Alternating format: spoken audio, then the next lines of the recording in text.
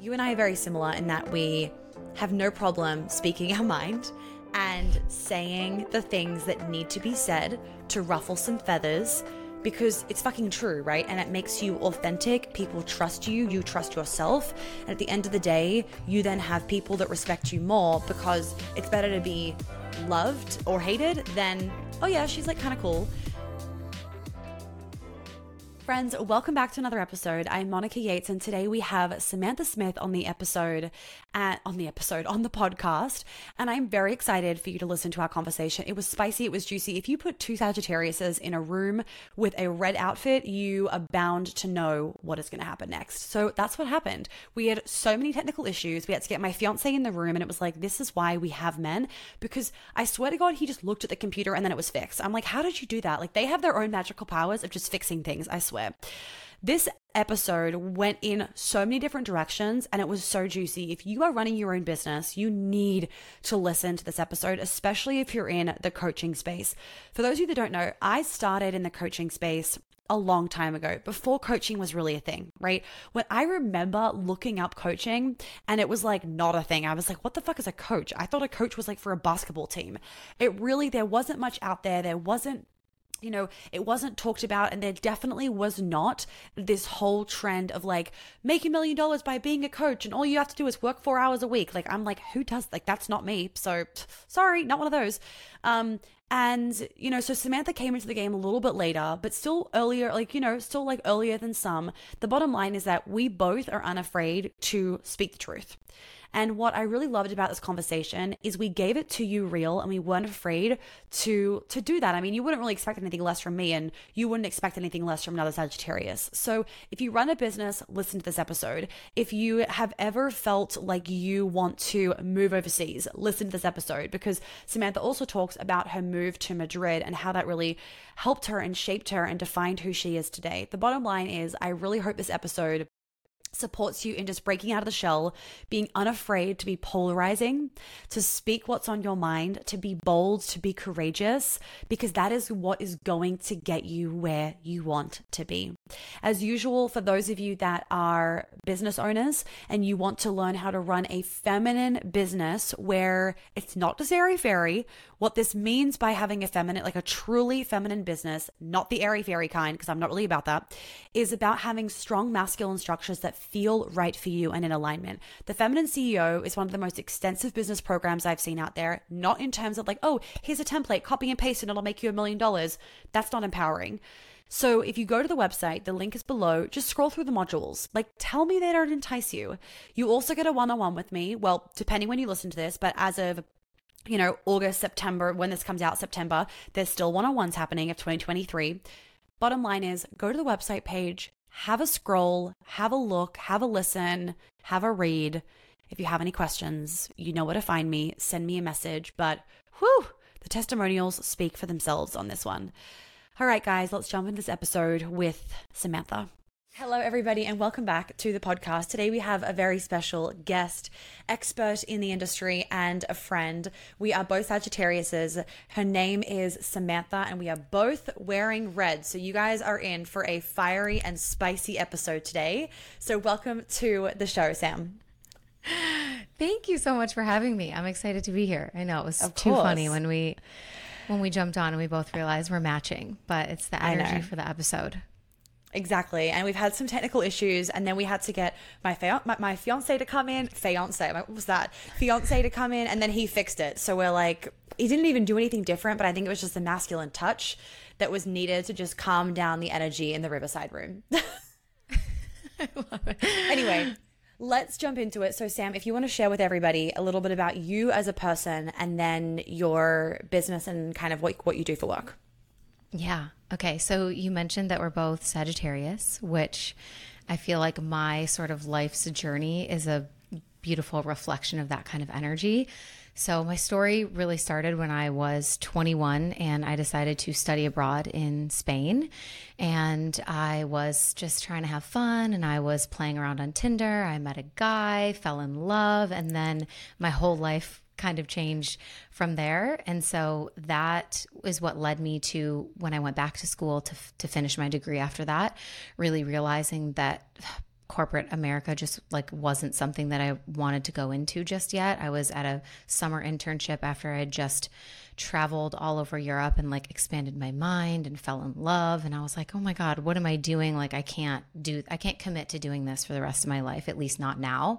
So I really I had a huge perspective shift just from traveling and that whole experience. And so that's when I decided to decline my corporate job offers after school and just move back to Spain, date this guy from the same city, get a random low paying English teaching job and see where my life would take me. And so my journey into personal development was really, it started then when I moved to Spain full time, because I was on sort of my own like self-discovery journey of not only trying to figure out where I fit in the world and what I wanted to do with my career, because I was deconstructing all these ideas of who I thought I was going to be. I had this vision of myself for my whole life that I was going to be this like, you know, boss woman wearing like a suit, carrying like the designer briefcase and, you know, stomping my way around Chicago. And that's where I wanted to live. And like, it all just was dissolving and disintegrating. And so I really didn't know who I was or like what the vision of my future was going to look like. And I was also working through some body image stuff after college and all of the binge drinking and partying and all of that. And so that's kind of how the portal of self-development opened for me, was because I was in a space of confusion and sort of like self-loathing of not really loving myself or my body. Yeah. And so I leaned on things like yoga and meditation and books. And I started listening to podcasts, and I really started to reconstruct my vision of who I was and build that self-belief back. And slowly over years, you know, changing my life through changing my mind and subconscious reprogramming. And then I had no idea that could be a job, like sharing that work and those gifts with people. So I kind of started really innocently in a way. It was like 2017, 2018. Obviously the coaching industry was like way different then. I had no idea that it even existed. We kind of started at the same time. I didn't even know that. Yeah. And so I think like, you know, I wasn't running a business yet then, but I was like starting to kind of see, oh my God, like people do this for work, you know? So I feel like I really got my start probably more in like 2019. But yeah, you know, it was so different back then. Oh my God, it's so different back then. It is. And we'll talk about that today, like how it's changed and the good and the bad with that. Because yeah, when you and I mean, when I started, nobody was a coach. It was, I mean, when I started, nobody was even talking about periods on Instagram. And now like every second person is a period expert. I'm like, because you've read one book does not make you an expert. Yeah, no, totally. But that's like with anything, with any topic now. It's like everyone's like an expert for 5 seconds because... Yeah, it's crazy. So going back to college real quick, I obviously didn't have a college experience because you don't really have one in Australia. It's kind of different unless you know, live at university because you live like far away from uni, like you're what we call a quote unquote boarder, which means that generally speaking, your family lives on like a farm, like hours away from the main city, and so you board at uni. You don't really like the college experience is like, you can't even compare it compared to America. What do you feel like is detrimental, at least for women, about the college experience in America that like in hindsight you can look back on and be like, gosh, these situations that you're constantly put in or whatever is really damaging to a woman's mind and body? And then what parts of it do you feel like are really important for women to experience? Yeah, this is such a funny question to think about because like I loved my college experience and I wouldn't trade it for anything. But also you probably feel this too, like being an entrepreneur now, like, you know, someone who spends $100,000-$200,000 on college education, you kind of look back and you're like, that was a fucking scam.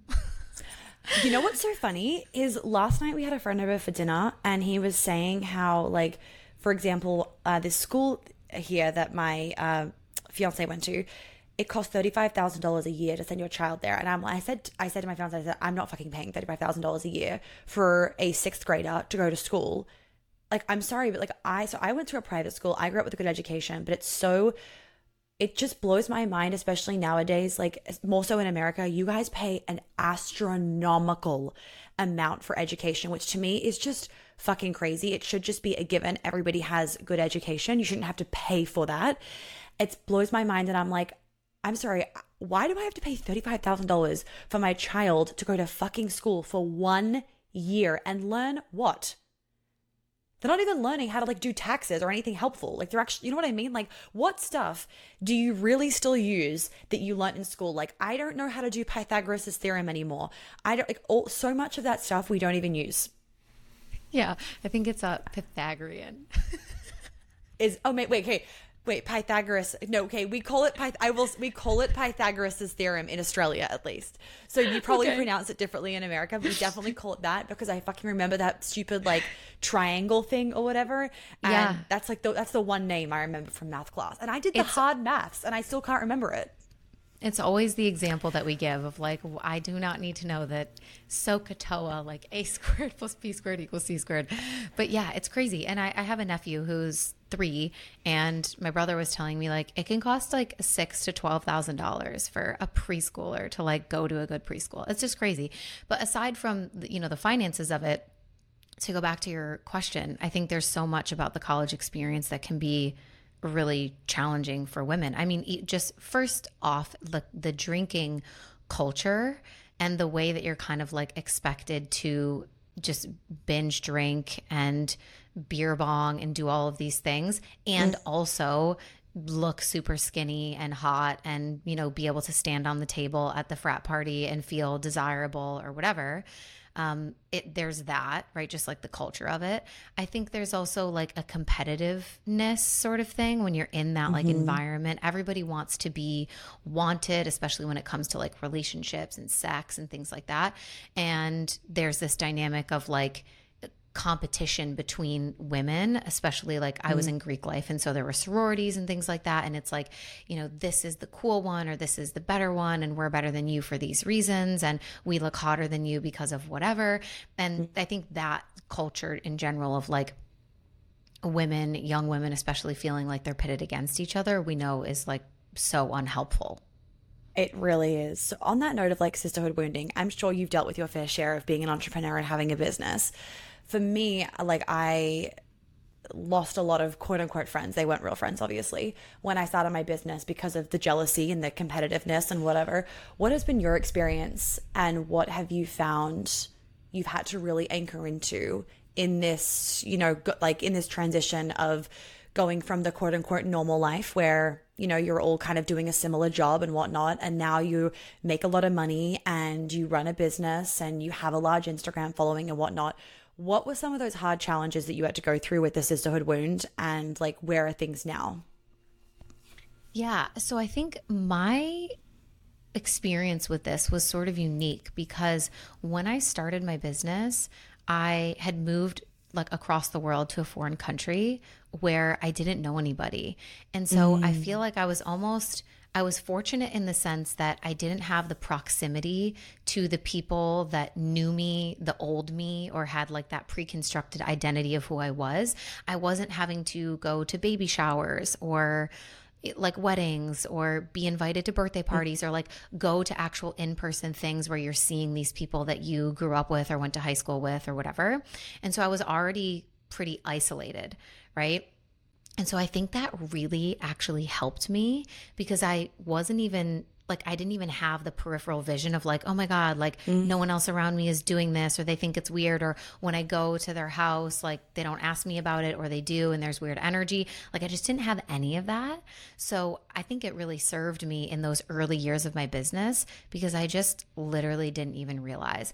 But I will say, like, people, you think that your friends and your closest people are going to be the ones who support your business the most. And then you always find out that they're not really. Like there's that meme that's always like, strangers support your business way more than your best friends do. And I think there were definitely times where I wondered, like, why don't my friends ask me about it? Like they are watching my stories, like they're seeing what I'm doing. Why wouldn't they be like, hey, like saw you started a business, or like, how's it going? Like, but I don't know, like I guess just detaching from the need for other people to care as much as I cared, and really just like staying in my lane and knowing this is who I am, this is what I want to do. I trust myself. I see the vision. And I'm going to let the chips fall where they may, and like the relationships that need to dissolve, they will.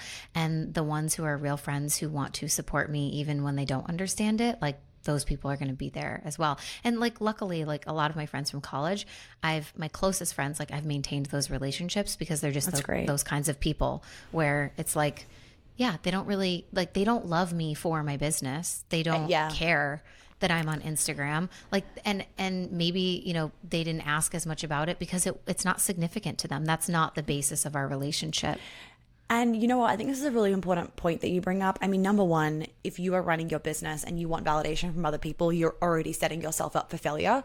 But then number two, like I've got a few friends like this where we grew up together in Sydney, and like they don't care about my business because why should they? Like I'm not different. You know, like you are different, but it's almost like it's a good thing they don't care because they're not putting me in this like she's special box. Just like I'm not asking them intricate details about their job, they're not asking me. It's usually like, yeah, how's business, like how's work, same thing, like yeah, good, okay, next. Because like you said, their friend, they love you, they don't care about your business. Yeah, exactly. So, I think that's really it. For one time only, I'm hosting my LA pop-up event, and I am so excited to be bringing this to you guys. We are doing this for one time only, and it's happening on October 21st of this year. This is a day-long event. It is going to be fun. It is going to be spicy, and you are getting an exclusive look into my book before it has even come out. I am very excited for this. We are going to be going into polarity, manifestation, self-respect, boundaries, procrastination, perfectionism, and so much more. You will also be getting a Q&A with myself and my fiance, which is very exciting. For those of you that run your own business, you may want to look into the VIP option as well. Some of the spots have already been snagged, but if there is any left, maybe that one is for you. Okay, so jumping into like the coaching stuff and everything, and the industry, you and I are very similar in that we have no problem speaking our mind and saying the things that need to be said to ruffle some feathers, because it's fucking true, right? And it makes you authentic. People trust you. You trust yourself. And at the end of the day, you then have people that respect you more, because it's better to be loved or hated than, oh yeah, she's like kind of cool. So what are some of the biggest things that you noticed coming into the industry when it started to get bigger? Because like we said before, when the industry just started out, this is kind of like when I was getting into it, it was so different. There wasn't this like, there is this really dark side of the industry. And especially I think it's because there's a lot of women in the industry. It's women against women. And it's like, it's this competition and all these sisterhood wounds of, you know, we're all like, oh, women supporting women. I'm like, it's bullshit, because women are pulling down other women and publicly bitching about them online to make them feel better and make them feel like they're the queen bee and they're doing the right thing and everybody else is wrong. So what have been some of the biggest shifts that you've noticed since the industry has kind of gotten bigger that you've had to really pull yourself away from?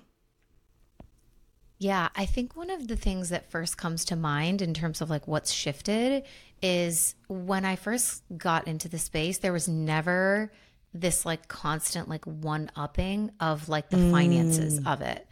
And that's like a lot of what it is now, is like, especially in the business space, it's like this much money per month, this much money per week, like this much money per year. Like I made this and it was so easy. And if you're not hitting this, like here's why. And there's just been way more of a focus on the money and the finances of it in a really big way. And some of it is positive, because for me, I know in my journey, seeing the possibility and the potential, the earning potential specifically in the industry, was a huge eye opener to me, because like I said, I had no idea originally that this was even a job. And then when I saw people making $100,000 a month, I was like floored. I couldn't even believe that that was something that was happening. So I think there's positives of like expanding people's mind. But to your point of like the competitiveness, I think that it's been taken to a level where it's just like, you know, there's people that are faking screenshots or doing certain things because they feel now that they have to. Yeah. Like people like faking screenshots or of like payments or inboxes or things like that because of the pressure of like, if I'm not showing like the money of like what's happening and then I'm not good enough. Yeah, it's sort of like a way to build authority. And I think there's way better ways to build authority than to just show the money. Right. So you know what's interesting about this is I was on an interview before, and we were kind of talking about, and she was asking me about essentially like how we've devalued the feminine role, and how, you know, the whole like, why are women so Miss Independent all the time? Like, why don't we let them lead? And such a big component of it, which is then like exacerbated obviously in this industry, is we have been led to believe that if we have more status as a woman, we're going to feel better as a woman. You know, we went so long with not having any power and not having any status or earning capacity, and men are the ones that, you know, would hold the status, and they are the ones that go after the status.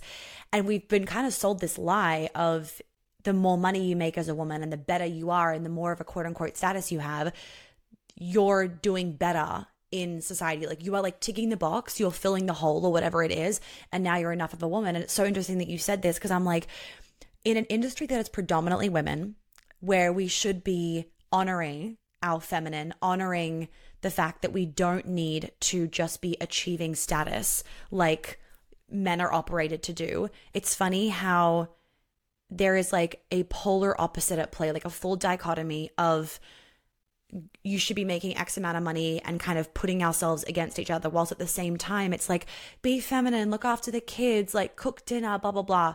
And it's two polar opposite things happening at once. And it's like, how can a woman achieve that? Yeah, it's overwhelming and confusing as fuck for someone who's watching it.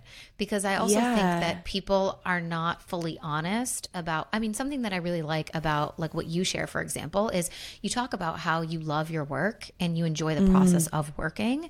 And this is something that like Alex Hormozy says all the time too. He's like, I like work. And people are always getting on my ass about, you know, what you're going to burn out. Like, why would you work 12-hour days? And obviously he runs, I think his companies are valued at like $200 million or something. And so he has like a lot at stake, and I'm sure there's a lot of work to be done, but he's like, that's my passion. Like, that's my game. Like, that's like, if I loved golf, I would be golfing all the time or every weekend or as often as I can. So I work as often as I can because I love it. Why should I have to do something else that you think that I would enjoy or that would help me not burn out when what I actually enjoy is doing my work? And so to the way that you share about like you enjoy working, but you can still be in your feminine and you can still work. I think what we're seeing from other people sometimes is this sort of image of both of those sides of the coin, right? Of like hustle, like make all the money, do all the things, work hard, and then also be the, you know, totally in your feminine and relax and receive and, you know, just be the housewife and whatever. And it's not always completely honest about how they're balancing those things. So my point was like, I think you're really honest about it. Of like, I do work a lot. Like, you'll share, like, I'm in the car and we're on the way to dinner and I'm doing work like on my laptop or whatever.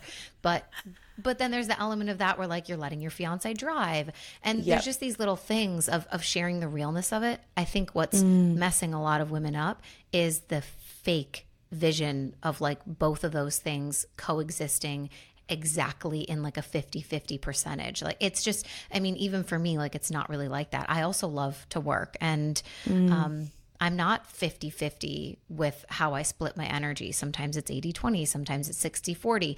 And for me, like, that's what I've discovered balance is. It's not being equally split 50-50 all the time. It's just finding that, you know, rhythm of when something needs more attention versus when the other one does.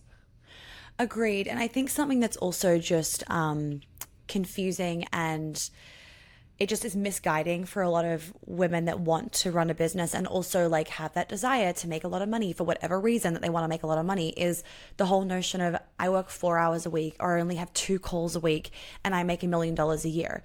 I just am like, okay, well, good for you if that's actually the case. One, I'm like, I don't understand how that could be the case. But also number two, I'm like, I think that then that, again, in like a different way, it gives this very misconstrued idea of you can just make shitloads of money without having to put that action and value in the making of that. Yeah, I mean, that's exactly what I'm saying. It's like this painting of a vision that is most likely not real. Yeah. Right? Like anyone who's built a business knows that that's probably not real. And, or I think sometimes there's also an element here that's important of like, as the viewer, using your own discernment, being able to understand something that you get to do in year 8 of building your company is not how you built your company starting at day 1, right? So there could be people that they only work 2 days a week or 4 hours a day or whatever it is, but they probably have like full-time employees and other people that they've delegated things to. And so it makes sense. But there's this idea that, you know, maybe a viewer is like, oh, well, you know, I should be able to do that while running my business or starting my social media account. And it's like, then they feel overwhelmed and they're confused and like, I don't get it.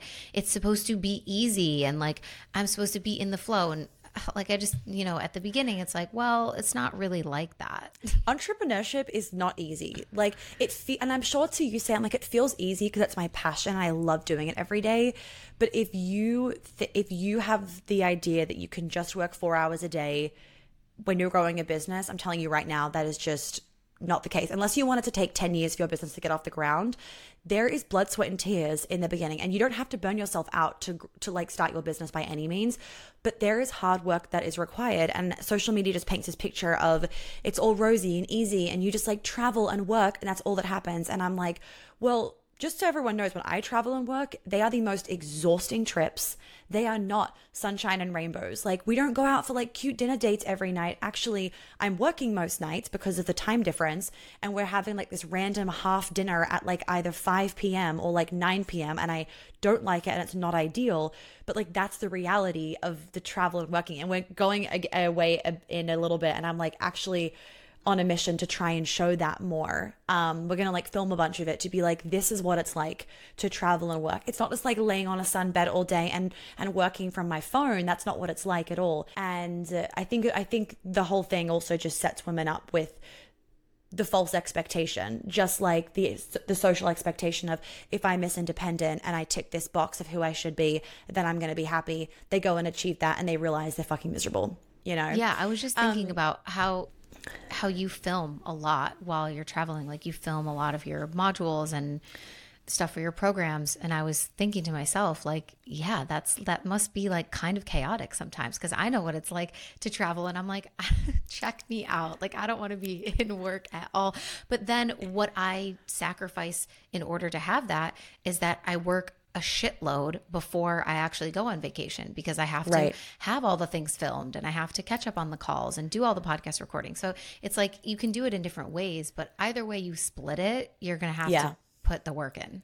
Yeah. And actually, my fiance is like booking all the flights for us. And he's like, just an FYI, with the list of everything that you want and all the pictures that you want and where you want to go, we're going to be spending 2 nights in each place. And I'm like, buckle up. Like, I need to take those fucking supplements. Need some serious chamomile tea to get me through this. Anyway, we'll see how those videos go. So in terms of relationships, so I am assuming, Sam, that you are the breadwinner in your relationship. And I know that your partner needs to get a visa and everything. Fucking, I don't know how that's going for you guys, but been there. It is not fun. Oh, yay, you got it. That's amazing. Yay. Oh my God, I'm so happy for you guys. Okay.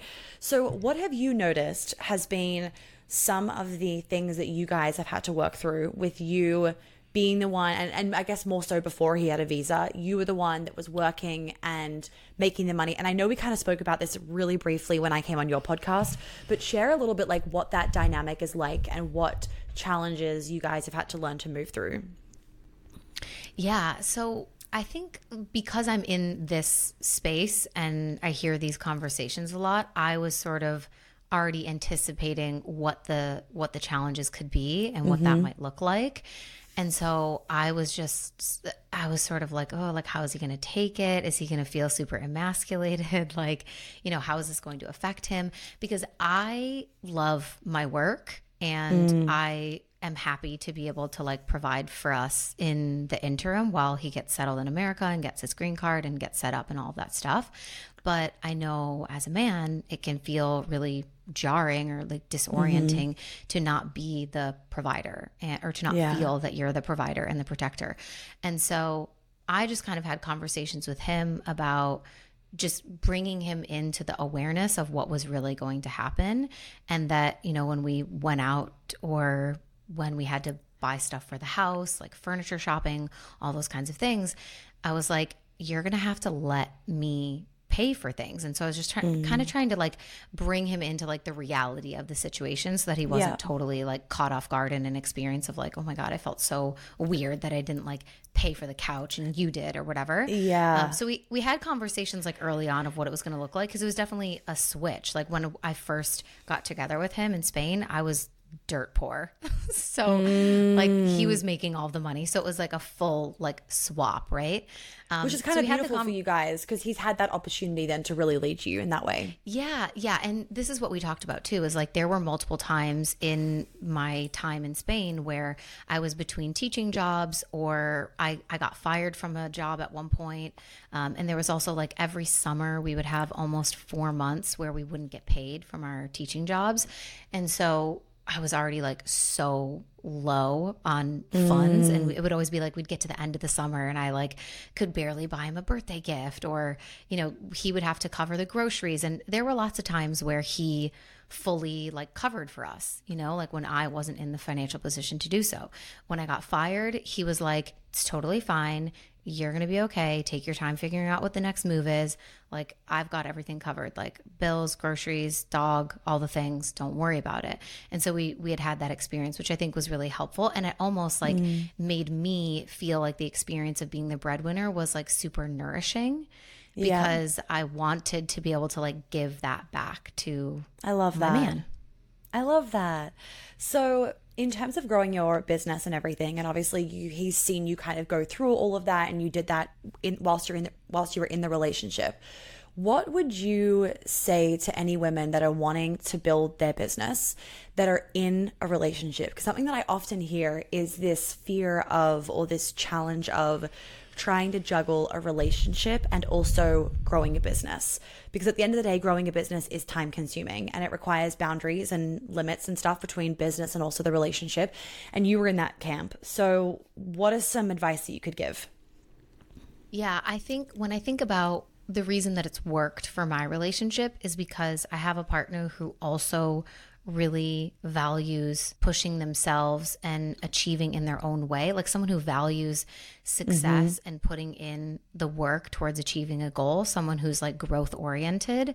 They're not going to feel weird about you spending time on something that's really important for you and growing your business. They're going to feel proud of you for that. Like Jaime will tell me all the time, he's like, he always like wants to bring me back to the days when I first started. Whenever we hit a new milestone or something in the business, he's always like, don't you remember like when you first started and you would like stay up until midnight typing out your ebooks, and like you would work full time and then you would come home and you would just always do your business. And like he reminisces on those times with me, because the way that he saw me in those moments was through pride. It wasn't through like, oh my God, you're so annoying. Like, why are you doing this little ebook thing? Like, it's useless. When at the time, like objectively, the things that I was working on probably weren't like, you know, big money makers or like crazy things. But that you he was can't like, have that mindset at the beginning. You have to like, Right. you have to be okay with like chipping away at things. Yeah. And so like making sure that you have someone in your life, if like we're talking about relationships, who's also growth oriented and values success and hard work, because they're going to look at you putting in the hard work and they're going to be like, that's hot. This is such a beautiful narrative shift, because like, so obviously I already had my business before I met my fiance, and everything you just said, I'm like, that is so beautiful that he has been able to see you go through that. You like, he gets to share that with you. He like reminds you of that. And I just think that is such a beautiful narrative shift for anybody listening that's like, how do I do this and juggle my relationship? Like, it's going to be like, he's going to pull me away from my business, or like, I'm not going to get enough time to do it. I'm like, no, let's just swap. You get to build your business and have somebody watch you do that and help reflect on those times, because we forget them, you know, like I remember some moments, but how beautiful for your partner to be like, do you remember this time where like on a Tuesday morning you were up at 5 a.m. doing X, Y, and Z, and just like cheering you on? Yeah, I think that's a beautiful way for people to look at it. If you're scared of that, it's like you get to have a partner who sees you through the entire evolution, and they're going to have so much appreciation for everything that you've built, so much more so than if they found you at the point in your life when it was already built, when it was already done, right? Like you get to journey through it with them. I love that. Okay, so going back to when you started your business, now obviously you're more so, correct me if I'm wrong, helping women grow their businesses. But in the beginning, you were really working on like mindset, subconscious reprogramming, like holistic health, etc.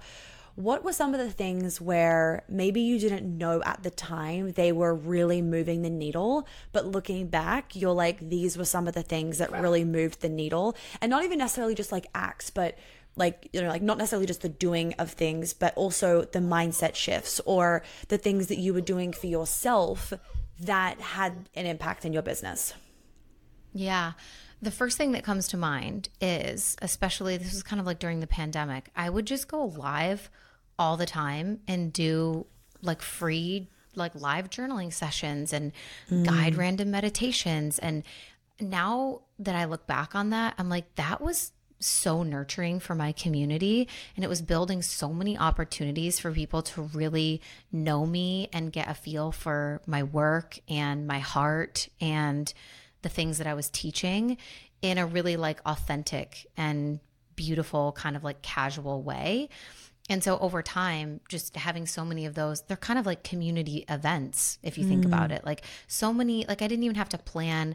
Of course, I was doing master classes and things like that, but it was so much less planned. I would even go live and just do like workouts, which is so funny to think about now because I haven't done that in so long. But it was like, I would just go live and be like, I'm going to do a circuit. Like, if you want to do it with me, like, let's do it.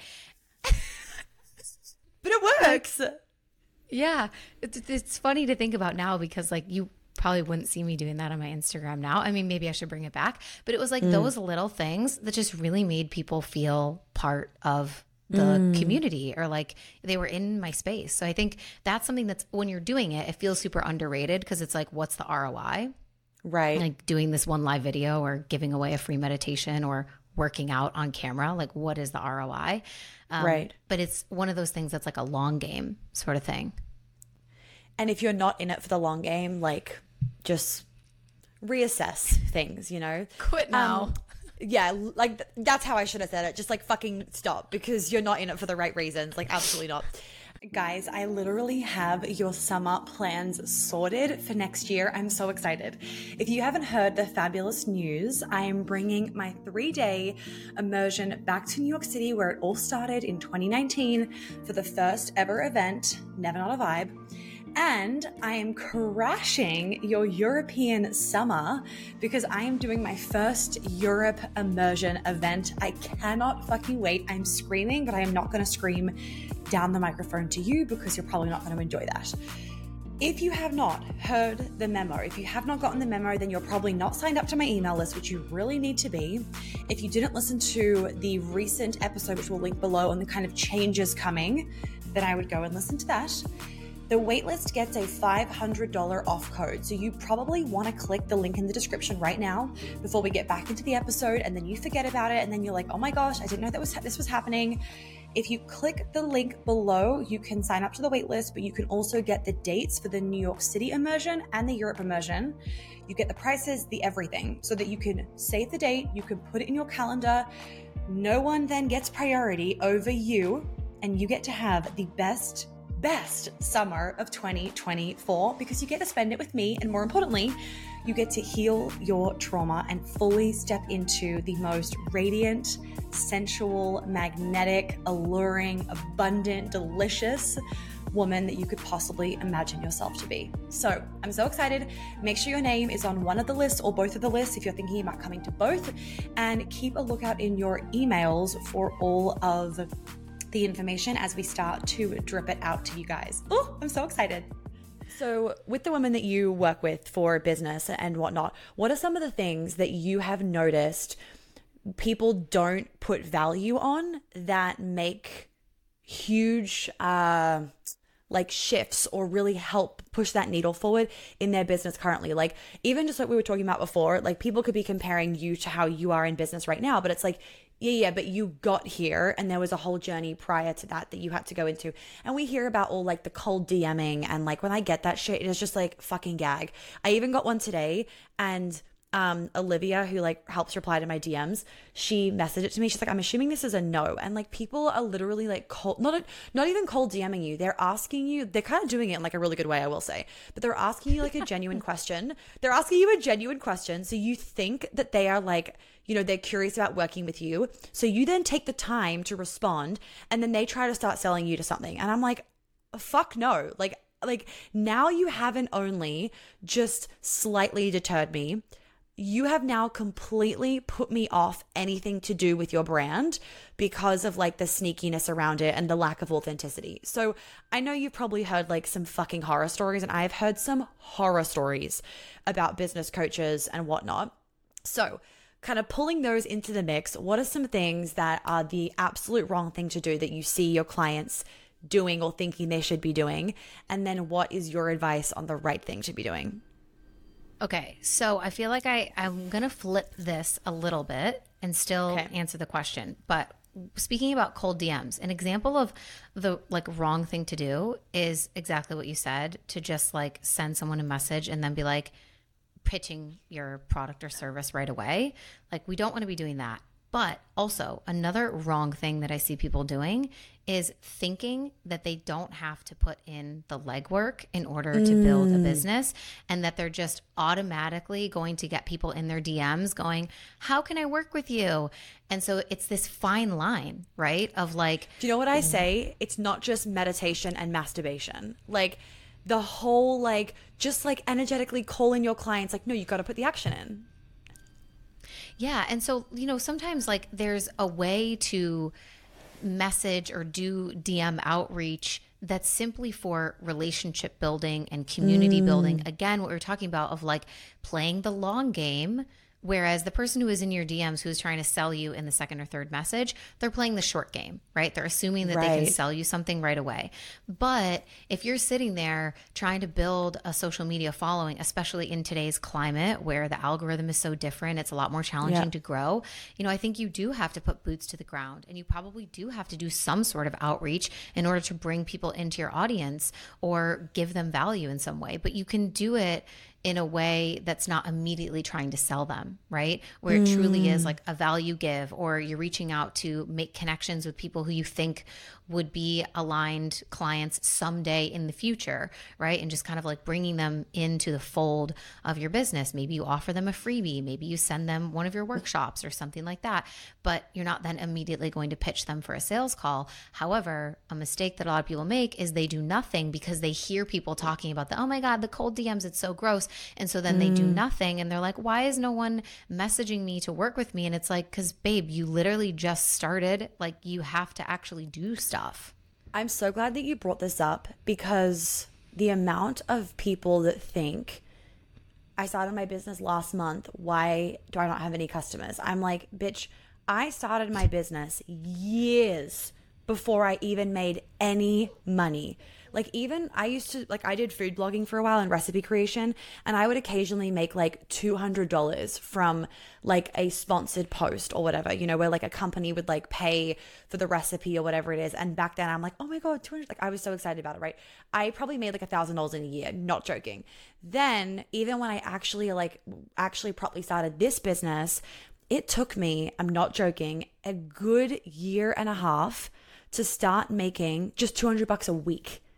You know, just to start making a little bit. And then that took another 6 months of consistently doing that before I actually was like making money that I could live off. And it is such just like a bullshit answer and idea where when you start a business, you should be making money within a month or 2 months. I'm like, it's not going to happen like that. It could take you 6 months to start actually making money, because you got to build that know, like, and trust.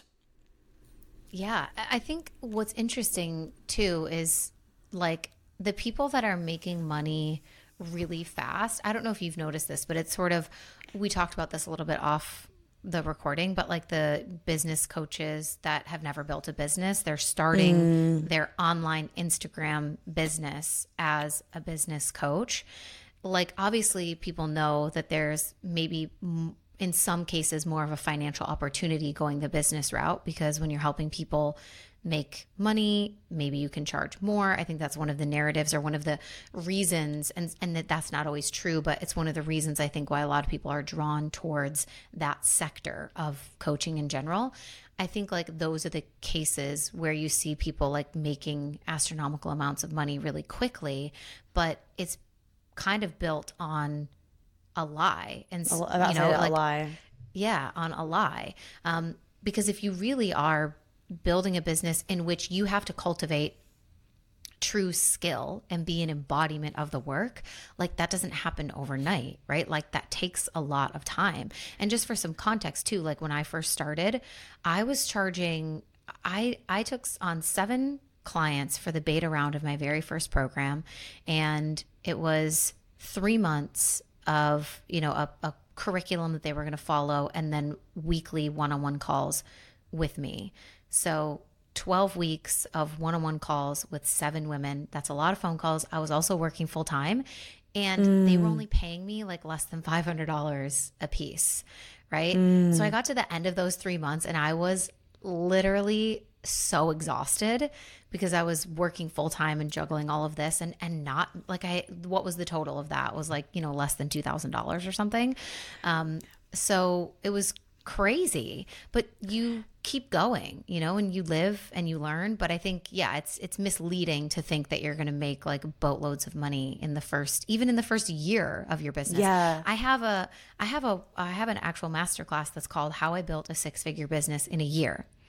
And what I actually share in that masterclass is everything that I did before that marker of that 1 year started that also counted towards making that possible. Because it wasn't just the first time that I sold something. If you count from like the first time I sold something to the close of that year, it ultimately was a 6-figure year. But what you don't see in that is the years of blogging and posting and my weekly newsletter that I sent out every single week without fail. Like all of that stuff was necessary in order for that 1 year to be possible.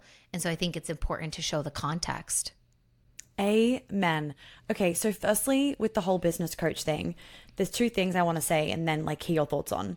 One, I believe that if you have never run a business yourself, how can you be a business coach? Because like you said, you're not a true embodiment of the work. You do not know what it takes to run a business. Even if you worked in a business, it's maybe you're an operations coach or something or other, but you're not like telling an entrepreneur that you know how to run a business, because what my operations manager does is completely different to what I do as CEO. Like it's a different set of skills, different brain, different things.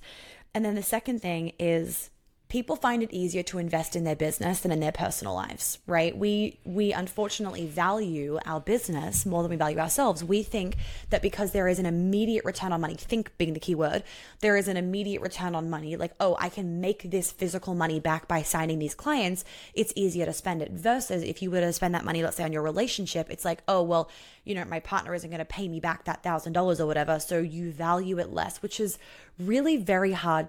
Like it's kind of mean to do to ourselves, to be honest. Like it's heartbreaking that we value that status and that typical image of success over deep happiness.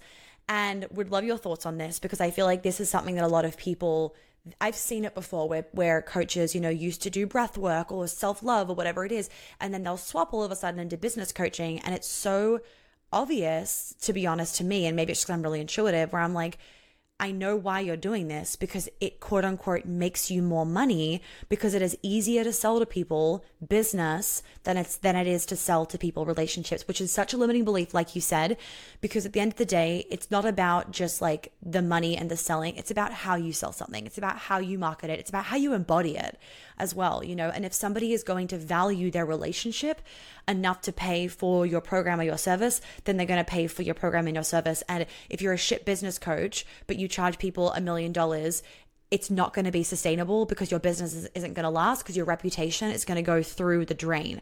So again, it's like that long-term sustainability is so important. My first program, same thing. And this is after I'd done one-on-one coaching for ages. It was like, I think it was $900.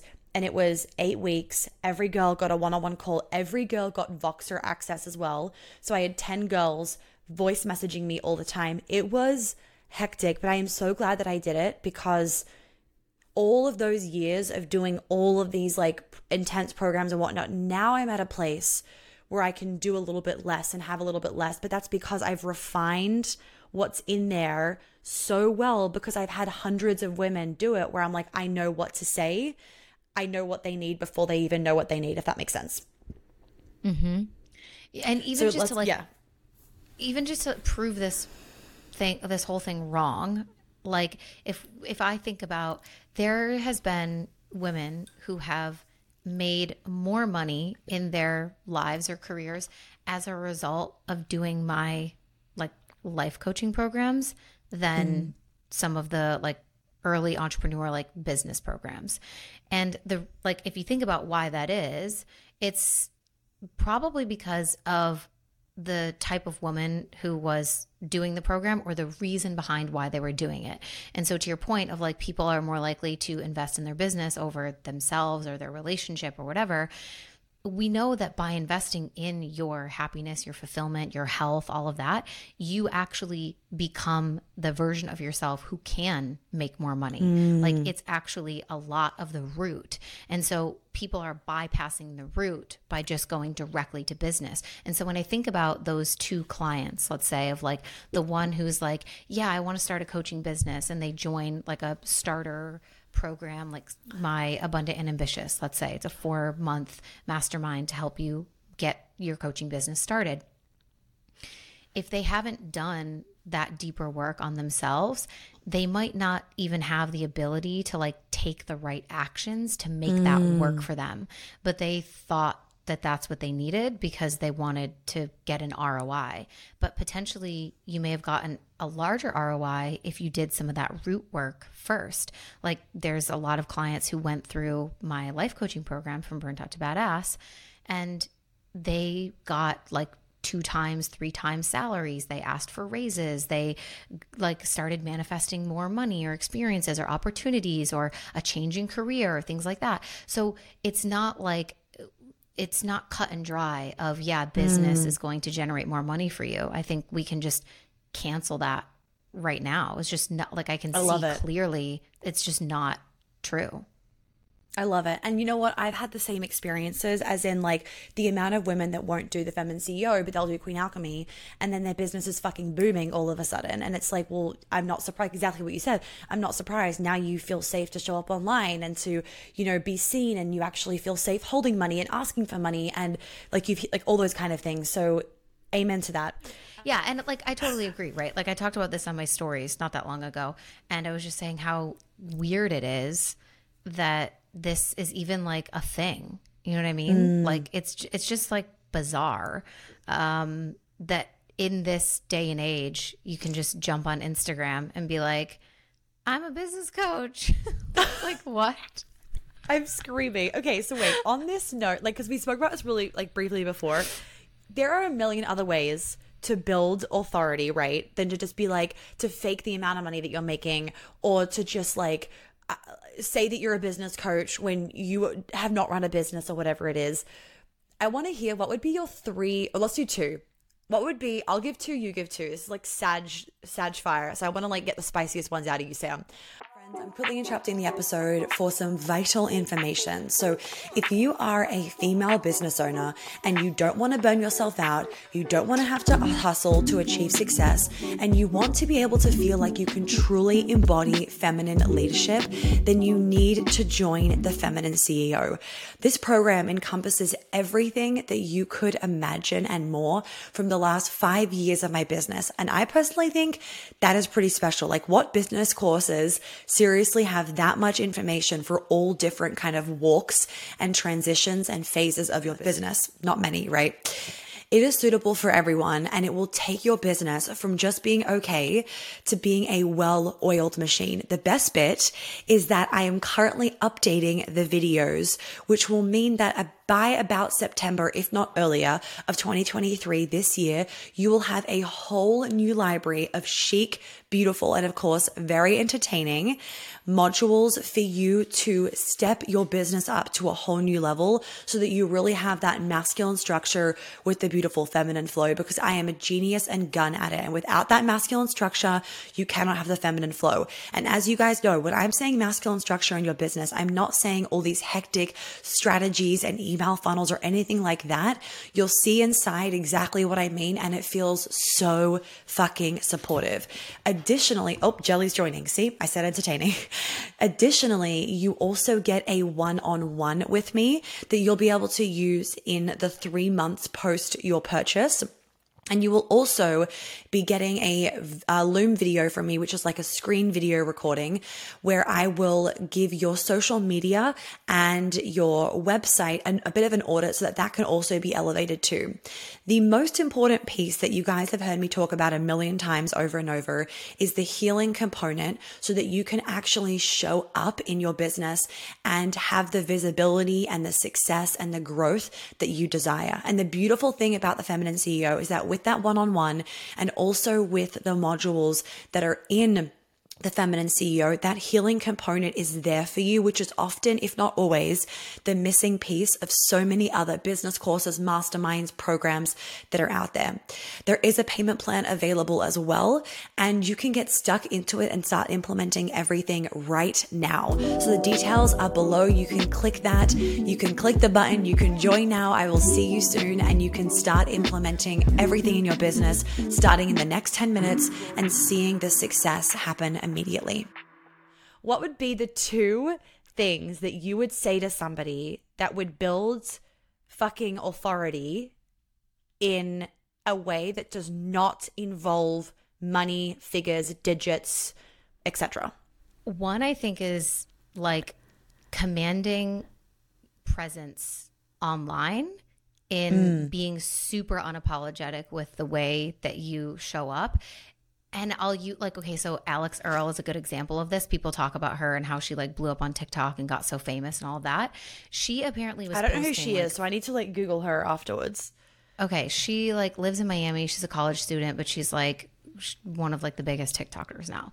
Okay. So apparently she was posting for years. And then as soon as she kind of started showing her like messy room and her skin struggles and her like drunken hungover states and stuff like that, she started to get like a huge following because people respected her. Now we're talking about like authority, so I'm not necessarily saying like, yeah, be drunk on your social media. Yeah, and you're gonna no one do that. No one do that. I'm telling you right now. Don't do that. Not recommended. But the point that I'm trying to illustrate is like, you're going to command so much more presence when you're truly your fucking self. Like you can just tell when someone shows up on their stories and they're like, so hey guys, and it's just all very like postured and like it's trying to be something. So I think there's that element of it. So that's my one, is like commanding presence by being your fucking self, like, and not trying to be what you think other people need you to be or what's like professional or whatever.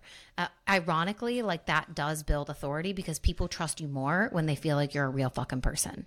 Right. So it's like, oh, I feel like being my, real messy self is not going to build authority because then people will think I'm not professional. And it's especially in today's day and age and, Gen Z and millennials being like our main consumers, probably like people really value knowing that you're real. So there's that. Yeah. The second thing is, I always say this to my clients, polarize to magnetize. The only way that you're going to become magnetic to the type of people that you want to attract is your willingness to be polar. Like a magnet is only magnetic because of the fact that it has polar ends. So you've got to be like really unapologetic in your opinions. And I think Monica's like a really good example of this for everyone that listens to this podcast. For everyone who listens to this podcast, like, you've had episodes where you probably get backlash or people are like, what the fuck are you talking about? Like a lot of the stuff with, like feminism and things like that and the role of emasculating men and all of that. Like, you've got to be willing to stand in the truth of who you are and what you believe, or else you're just going to be this like vanilla, uninteresting version that, yeah, maybe there's people that want to follow you, but it's all mediocre.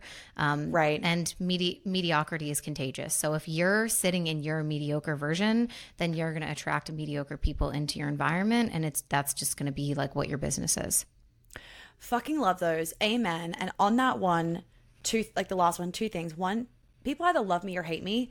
And I'm like, amazing. Because I don't want someone to be like, oh yeah, she's fine. Like, that I'm not like magnetizing them, right? You want people to either love you or hate you. It's like when people say like, you've made it when there's some like bad press about you or something, or there's some fucking like Reddit thread. Like, people care enough. When people care enough to bitch about you, then you're doing good. And even just on the note of like the polarizing thing, I did an episode a while ago because it had been like requested a lot about the trauma of like miscarriages and abortions and all that kind of stuff. And that is a prime example, because we got emails where there was one email that was sent like back to back in a short period of time. One girl went fucking off about how it like wasn't a good episode and it was triggering, and I'm like, right, and that's your problem to deal with. And then another woman emails being like just deeply thanking me because she has to have an abortion and she feels so much better about it now, and like blah blah blah blah blah. And it's just like a prime example of people are going to see your content through their own lens. So don't try and control it, because you have no control over how people are going to see your content. And I think to your point, Sam, is that when you're authentic, people can feel your heart more. They can feel that you're not actually trying to be a bitch, or that you're not trying to be mean or anything online. They actually feel that you're doing it in a loving way. Yeah. I just posted something the other day. I saw this like meme, and it was like, did you drink water yet today, you stupid bitch? And I sent it to a group of my clients, and I was like, good morning, hoes. And then I screenshotted that and I posted it to my stories, because I was like, it's just funny how like, this is just like my humor and personality, but like none of them are going to take it the wrong way because they know who I am, but I'm not afraid to just like be myself. Right. So they're business clients, and I could try to be like super professional or whatever, but like, I thought it was funny, and like, they thought it was funny, and it like gave us a good vibe in the morning. We were like, oh my God, LOL. I love it. And on your note about the authenticity, like one of mine is don't fucking copy people. Like, it is so blatantly clear, even if your words aren't the exact same, if you're trying to copy somebody else's energy or brand vibe or something because they're doing well, it is so clear that it feels in your body, because it shows in your body language, because your body isn't like soft and malleable how it would be if you're confident in being yourself. It's stiff, and it's just like awkward because you're trying to put on a version of, well, not yourself, you're trying to put on somebody else that isn't you. And so when people are like, why isn't like my content doing well, or why have all of a sudden I'm not making money or having clients, it's like, well, you're not being authentically you. You're trying to be somebody else because that's clear as day in like your content or whatever. You're trying to be somebody else because they're successful. So you think if you copy them, you're going to be successful too. But it's never about like one brand vibe equals success. It's about your brand vibe. That's an extension of you is going to give you more success.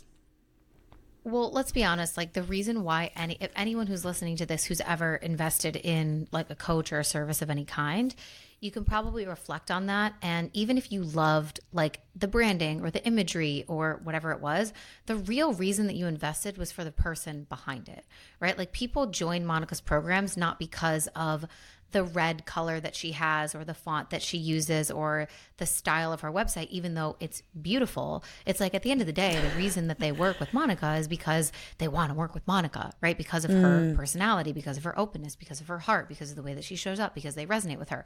So copying is only ever going to get you so far, because you're not actually an embodiment of it. So it's like, you can tie a beautiful ribbon on yourself that looks like the next girl's ribbon, but then when someone buys your thing and they actually get into your program, it's like, what are you going to teach? Like, this actually happened to me once, where this is a really funny story. One of my courses, that's like a passive money course, I was selling it was like a launch for one of my business programs. And so a girl came into my DMs and sent me like the word or whatever because I was running a sale or something. Yep. And so I just went to her profile to like check out, who she was, like what kind of business she had, and do the whole thing before we started a conversation. And what I saw on her page was one of my money courses completely ripped off and copied. And Wait, the what? funniest part about it, is the audacity to like DM me to potentially have me as your business coach.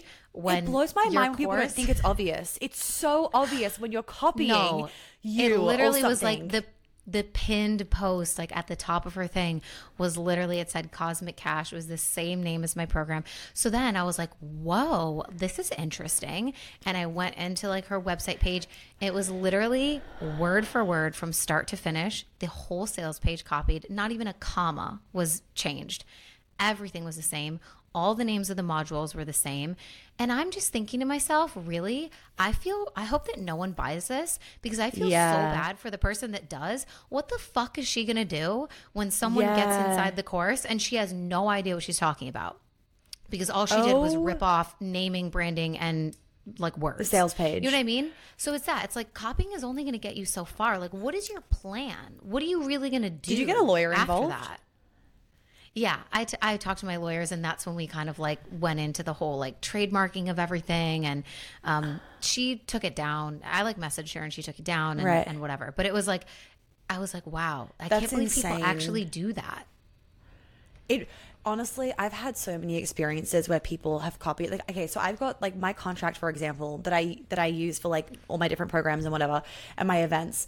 It is a custom contract. I paid my lawyers $14,000 on this one contract so that it fit exactly my business, my things. And I have seen people copy and paste the exact contract and put it in their terms and conditions. And to me, it's just so dumb, because I'm like, you realize I have a company in a different country to you.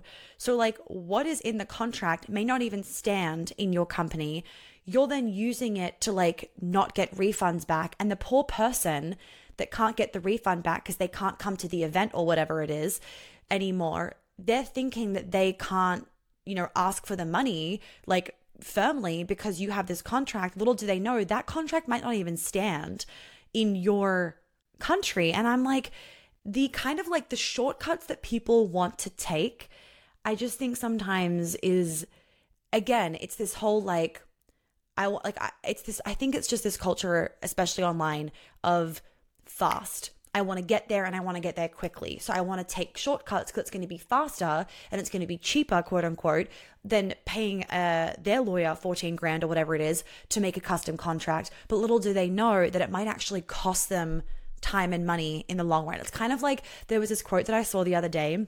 If you don't want to pay for your health now, then you'll be paying for your illness later.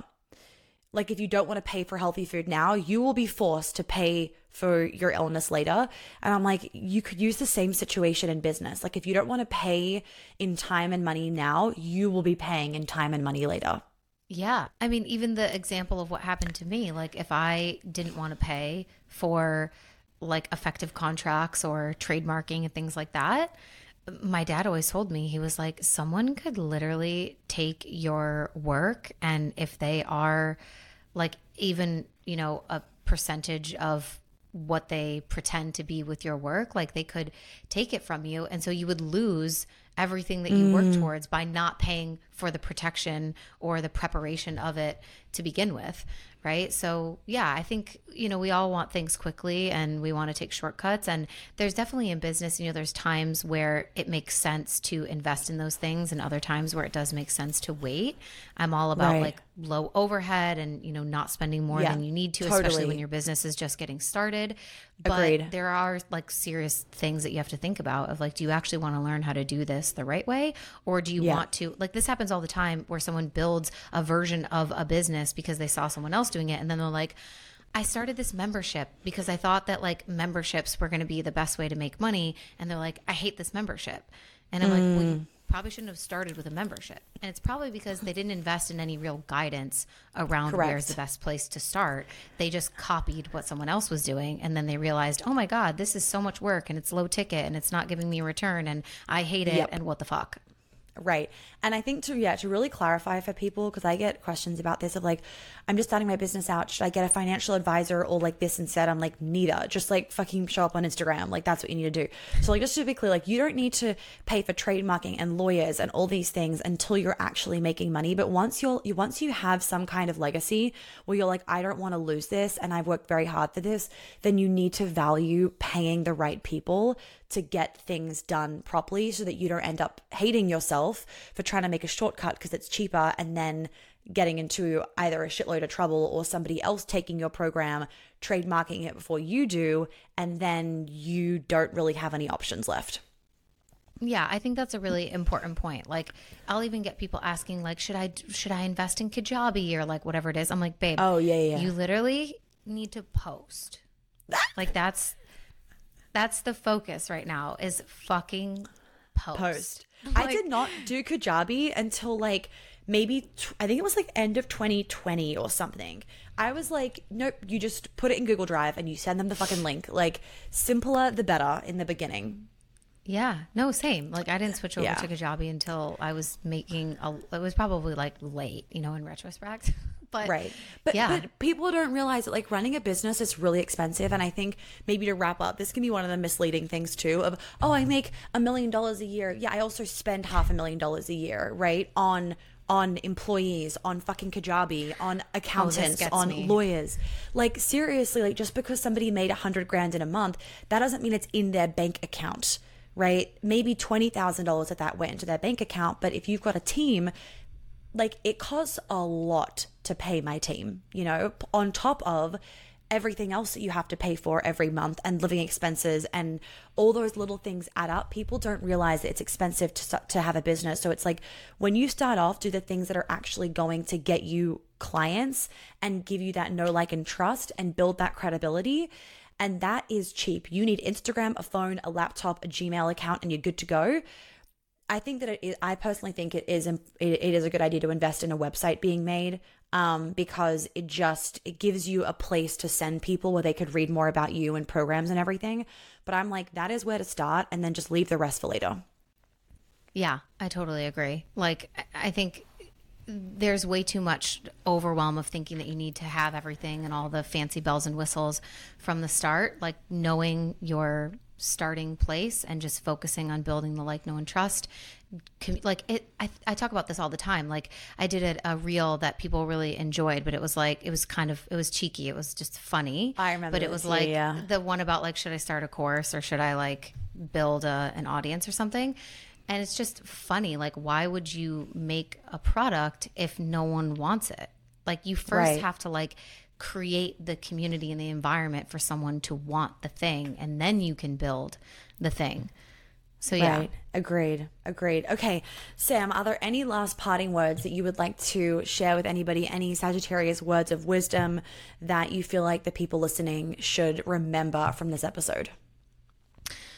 So I feel like my whole shtick is just like, please, for the love of God, like live your life before you die. Like that truly is my thing. Don't let fear hold you back and let you miss out on the gift of this life experience. There's so many points in my journey where I had to choose myself over what made sense. I had to choose this man that I fell in love with over career, over a salary, over money, over certainty, over being close to friends and family. But it was worth it because that's what I knew I wanted my life experience to be. I wanted to have the story of abandoning everything and running off to Europe for a man and figuring it out. Like backing yourself enough to know that you can make those big moves and live your life truly to the fullest and always be okay. Because even when something doesn't work out or it falls through the cracks or whatever, like you're going to be smart enough and resourceful enough to figure out what to do next, right? Like if I had moved to Europe and abandoned everything and he broke up with me 3 months in, I would have a choice to make. I could stay, I could figure it out, I could get a job there, or I could move home, I could start over in a new city. Like your life isn't over when things don't And go you know the what? way that you think. Even when you said that, I'm like, it's still a win-win. You got 3 months in Europe with a great guy, and you could have spent the rest of your life wondering, what if? Like, that is torture to have that what if question mark in your mind. Yeah. So for like, that's my whole thing always is live your life to the fullest. You're going to die. Like, make it happen, make it worth it. Like, live the biggest, juiciest, most decadent life that you could think of. Like, relationships, experiences, all of that is so much more important than money. And you're going to be happy at the end of it when you're like, wow, I really lived. Like, I really did that. Yeah. Yeah. Oh, I love that. What a beautiful way to end off this amazing episode. Thank you so much, Sam. Can you just tell everybody your Instagram handle so that they know where to find you? I'll put everything below as well. And then we'll wrap up. Yeah. So you guys can come follow me at _Samantha Daily on Instagram. And if you want to check out the podcast, there's an episode with Monica over there from a little while back. It's called Makeshift Happen. I love it. I love it. Thank you, Sam, for being on today's episode. So much wisdom, so much Sag fire. We loved it. And we'll see you next time. Guys, that was such a juicy conversation. I truly hope that you love it. Please make sure that when you screenshot the episode and put it on your Instagram stories that you tag Samantha and I. Her details are below. You guys obviously have my handle as well. I really hope that you enjoyed the episode. If you haven't already left a written review, please do so. So much effort goes into these episodes. I know I've shared that with you before. So it means a lot when you leave a review. And if you send a picture of your review, like, just take a picture before you actually click send, like click post. If you grab that picture, take a screenshot and send it to media@monicayateshealth.com, I will also send you a little gift in return that you cannot find anywhere else on the website. You cannot buy it, etc. Like, you literally cannot buy it. So if you want that, please just leave a review, send a screenshot, and I'll be more than happy to send it to you.